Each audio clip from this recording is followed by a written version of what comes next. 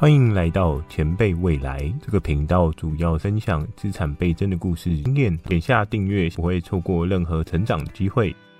2021有钱人制造，感觉自己无法成长，8个默默伤害你的成长陷阱。今天将会跟大家分享，人生的刚开始，我们如同一个刚发芽的小草，去探索世界当中各种美好的可能。借由一次次的挑战克服，去提升自我的技能成长，不同的技能打造，帮助自己缩短与目标的差距，达到未来想象的自己。这段路程就是属于自我的成长路程。每个人都会有不同的成长故事，每次成长遭遇瓶颈，或许都会因为不同的成长陷阱，默默地浇熄你的成长可能。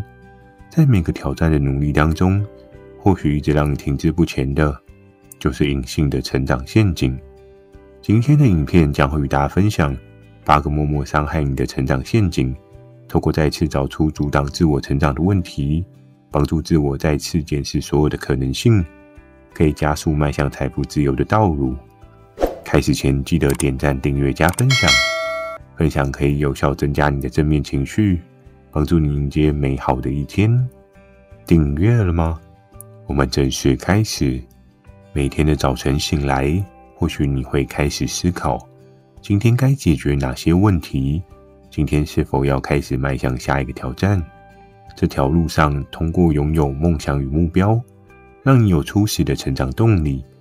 可是过程当中，难免会有固有观念的影响，渐渐的造成你成长上的框架问题，让你所想要完成的梦想越离越远。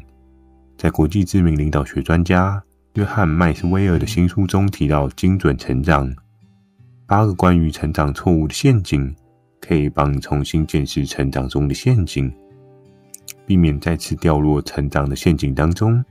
陷阱1：主观认定障碍。在许多的思考当中，多数人认为成长会有固定的上升曲线，由于身体会自然的成长，所以也会依照对应的逻辑去思考，除了身体以外的心智成熟度，会等同身体的成长迈向成熟阶段。书中提到的故事所引导出的问题，人无法借由茫然过活来期待进步，更需要的是，我们必须有向前进一步的想法。在国外的音乐创作人 Bruce 也有提到，必须要有一天等到自己愿意停止等待在原有的状态，试着尝试主动变成自己想要的样子，才会有成长的起始动能。当开始有了起步，才可以开始改善整个过程。透过过程的修正，不断的成长进步，才有机会避免停滞不前的成长陷阱。陷阱2：不知道如何成长。对于成长的动能，当你是处在于一个相对迷茫的状态，将会越做越无力。由于空有目标可没有达成的方法，就会造成过了一段时间，对于距离还是相对遥远，所造成心有余而力不足的状态。多数成功的价值人士都是透过不停的试错，去抓到适合的实践方法，在多数的挫折中成长。尽管失败了，也可以得到你意想不到的经验。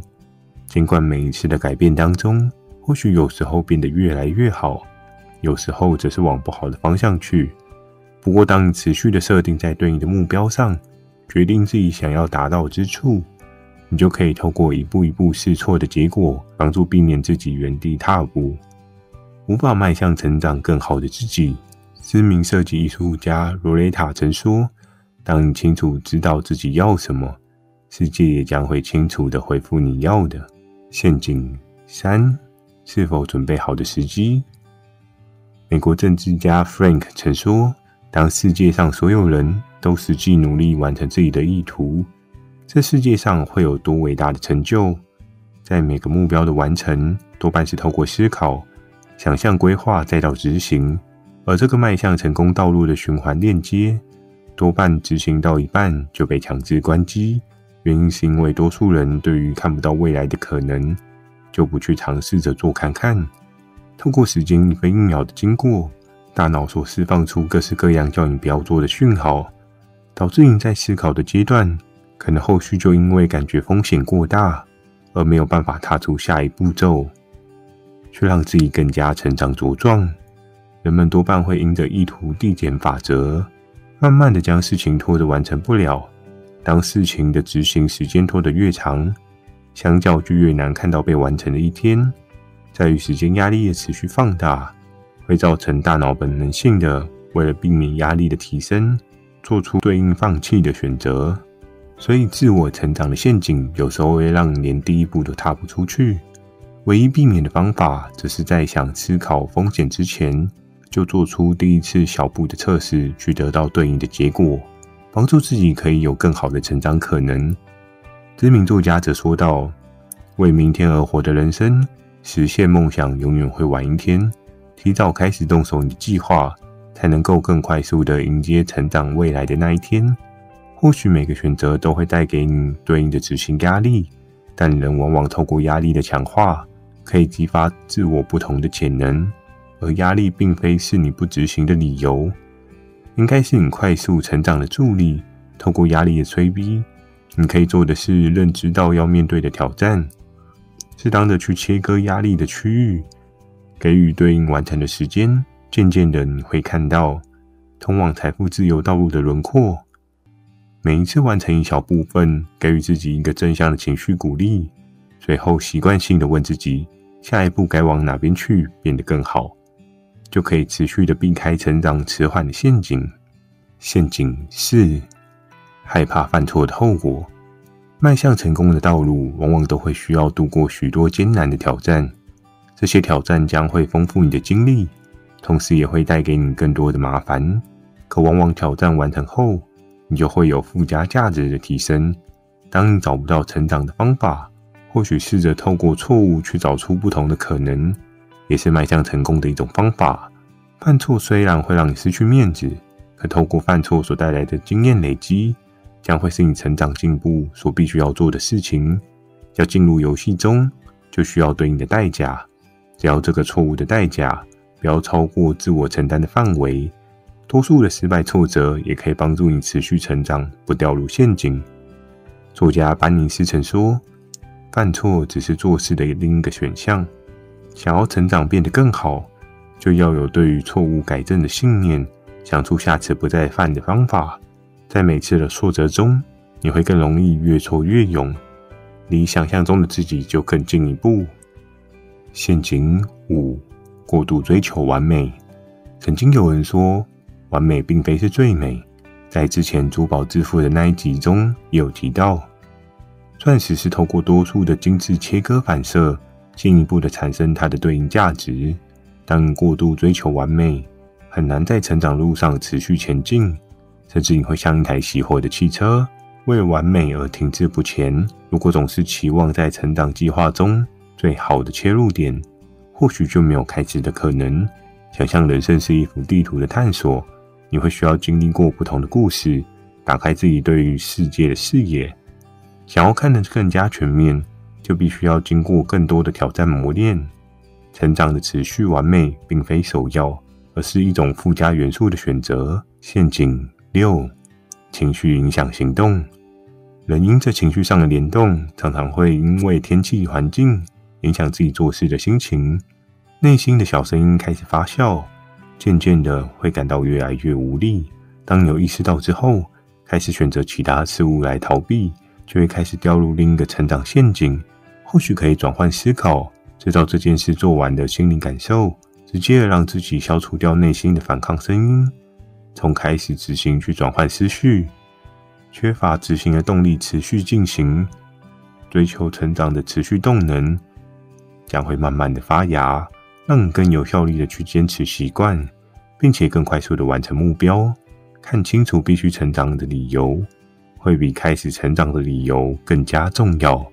通过长时间的持续目标达成，你会越来越清楚坚持下去的理由，所以持续执行的时间可以有个对应的未来设定。坚持一定的时间之后，当回头看自己所做的事情，就可以发现自己与过往的状况有多少的成长进步，也能持续的跳开成长陷阱。陷阱7，觉得自己不如别人优秀。在每个成长阶段，或许你会到一个完全陌生的领域，从零开始。一开始会觉得自己技不如人，看着别人厉害的技能水平，容易自叹不如自己的技能。就算如此，仍可调整角度思考。当前方有别人带你前往，你也才有在后方学习的机会。尽管追不到对方的成就，可当你有对方5成以上的技能水平，也比当初没有什么的都更好。适当的比较习惯，可以使压力化为助力，帮助自我脱离舒适圈，一再的挑战自我，就能避免成长陷阱的侵扰。陷阱8，期待落差失望。在成长努力的过程之中，往往迈向自己设定的目标，没有想象中的那么容易。如果一个目标太过简单达到，或许也同时失去它的挑战意义。人生中追求的成长，并非短时间可达成，可机会永远是留给准备好的人。透过自己规划创造，你会更有机会抓出不同的可能。从准备开始到达成目标，透过时间价值的投放，你会越来越接近你的成长目标。只要确定自己是在对的道路上，人无法马上改变目的地，但你可以选择方向。尽管成长的路上有许多的挫折让你不想再爬起来，可你必须意识到的是，每个挫折都将是你未来的养分。尽管失败了，你都有再次成功的选择可能。今天的影片中，通过成长陷阱，相信可以帮助大家知道避免成长停滞。遇到成长瓶颈不是最大的问题，最大的问题是你深陷成长陷阱之中，却完全不知道。自己在不对的路上盲目行走，当你清楚地意识到成长课题，将会更快地迈向财富自由的未来。最后记得点赞、订阅、加分享。透过分享正面情绪，你将会更加有冲劲，也会迎来美好一天的到来。